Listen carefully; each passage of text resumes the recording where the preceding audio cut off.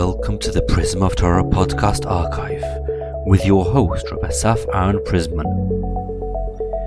This podcast features a Dvar Torah called Parshas Mishpatim, being extra sensitive. Shalom to everyone. In this week's Parshas Mishpatim, I want to share with you a deep idea I discussed with my chavrusa, Vashi Stangi, and I think it's a very important concept that we should all try to implement in one way or another. So we start off with the following questions. First of all, why is it that it was so important to demarcate the set of 10 commandments into two? We have two luchos sabris on the right hand side. We have the 5 commandments that are between us and Hashem, ben adam lamakom, and then we have the other 5 on the left hand side that are between us and our fellow Jew. The question is, really, even the ones that are between us and our fellow Jew are only coming because HaKadosh Baruch Hu commanded us. So wouldn't it be more fitting that it'll all be on one luach? Why two luchos sabris? Why two different categories? Even the one that's between us and our fellow Jew is only coming from the fact that HaKadosh Baruch Hu commanded us. Question number 2, in our parsha, it says that if a person took someone's eye out, it says ein tachas ein, shen tachas shen, yad tachas yad, and regel tachas regel, which literally means that if someone took someone's eye out, so it's an eye in place of an eye, a tooth in place of a tooth, a hand in place of a hand, a foot in place of a foot. And we know that the sages teach us, Chazal teach us, and the Gemara teaches us, that it's not to be taken literally, but rather you have to pay the value worth of how much an eye is worth for a person, meaning you see how much a slave costs to buy in the market, and how much the depreciation was as a result of a slave without an eye, and that's what you have to pay him. So the question I want to raise is, why didn't the Torah say it straight? Just say that if you took someone's eye out, now you have to pay him in money that value. Why is it writing it in a way that can mislead us, and it says really your eye should be taken out? Why is it saying that if it doesn't mean that? And question number 3 is that some of the Rishonim, such as Forno and others, they say that really the din, the judgment, the true judgment should have been that your eye should be taken out. But Hashem decided not to. So the question is, why? What to'elet, what good can come out of the fact that if a person took someone's eye out, now we'll take his eye out? What's going on here? And last question number 4. If you look in the theme of the parsha, without going into too much details, you see now and again the idea that if you cause damage to someone, for example, his animal fell into the bowl, into a pit that you created, and it fell into that, and it died, then you should take it for yourself and pay him the money of the monetary loss. So that's really redundant. The idea is that you have to give him his monetary loss. Why is the Torah telling you should take that animal and then you should pay him? What is it coming to teach us? So we want to say that perhaps the idea is that HaKadosh Baruch Hu, and this idea will answer all of our 4 questions we raised. HaKadosh Baruch Hu wants us to have a very special sensitivity level towards our fellow Jew. And that will answer everything. Meaning, question number 1 we started off with was, why is it so important to have 2 sets of commandments, one between us and our fellow Jew? It's all coming from the fact that Hashem commanded us. And the answer is because Hashem doesn't want you to fulfill the mitzvahs, the commandments that are between us and our fellow Jew just because Hashem commanded you to do it. Hashem wants to ensure that you work on your sensitivity level for your fellow Jew, and you'll do it because you really feel for them. Meaning the underlying idea behind all those commandments between you and your fellow Jew is that you should feel for them.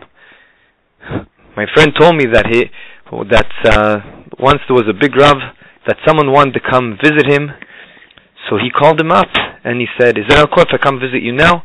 And that Rav realized that he doesn't really want to come visit him because he cares about him. He wants to go visit him because it's a mitzvah to visit. It's Bikul Cholim.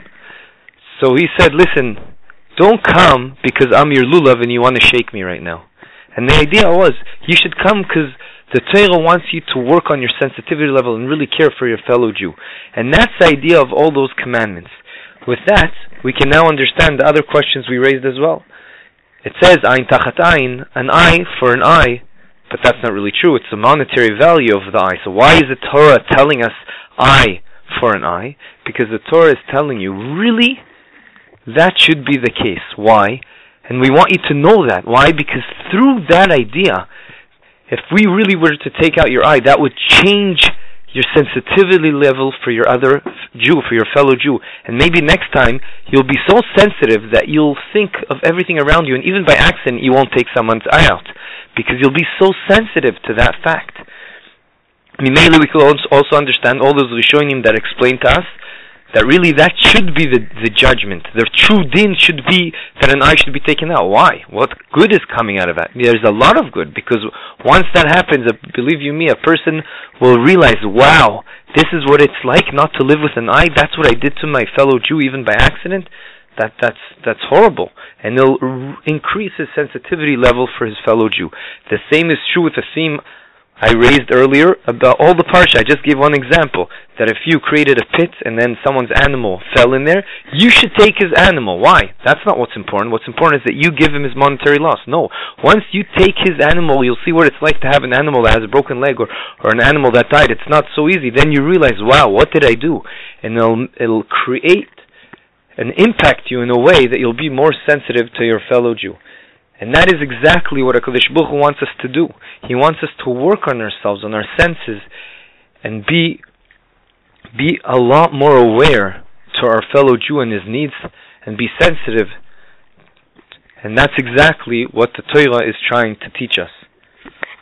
I'll just end up with two Maaseh Rav, two little stories about a big Rav that I'm close with, that when you get close to these big people, you realize how sensitive they are for everyone else in Am Yisrael. One story was that it was at one of the brises we had, and this big Rav won't eat in public almost, but he will drink. So he had a drink. He already had a drink, but someone brought him a drink of water, and he was so proud of himself that he was meshamish the Rav and gives him so quickly. The Rav pretended that other cup wasn't his, and he had a drink from the cup that this person gave him. Why? Because he saw how good it would make this person feel. Another story with this person was that there was this news that just came out, and everyone wanted to be the first to tell the Rav about it. So one person came out, already 3 people told him, but every time someone came to him, he made them feel like they're the ones that told him the news for the first time. So he acted as if he was surprised to give that feeling of satisfaction to the other Jew.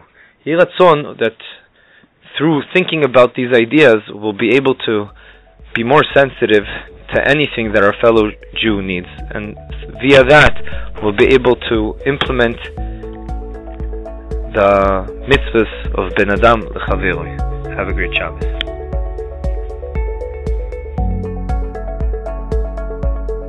This is the Prism of Torah podcast. Rabbi Asaf Aaron Prisman. Please share with your friends and family. prismoftorah.com is where you can find the full archive of Divrei Torah. You can contact us through the website. Once again, prismoftorah.com. This podcast was produced for free by Eli Podcast Production. L'Nishmas, Le'Bas Yona, Yaakov Alexander Ben Mordechai Toiv, Yitzhak Isaac Ben Moshe.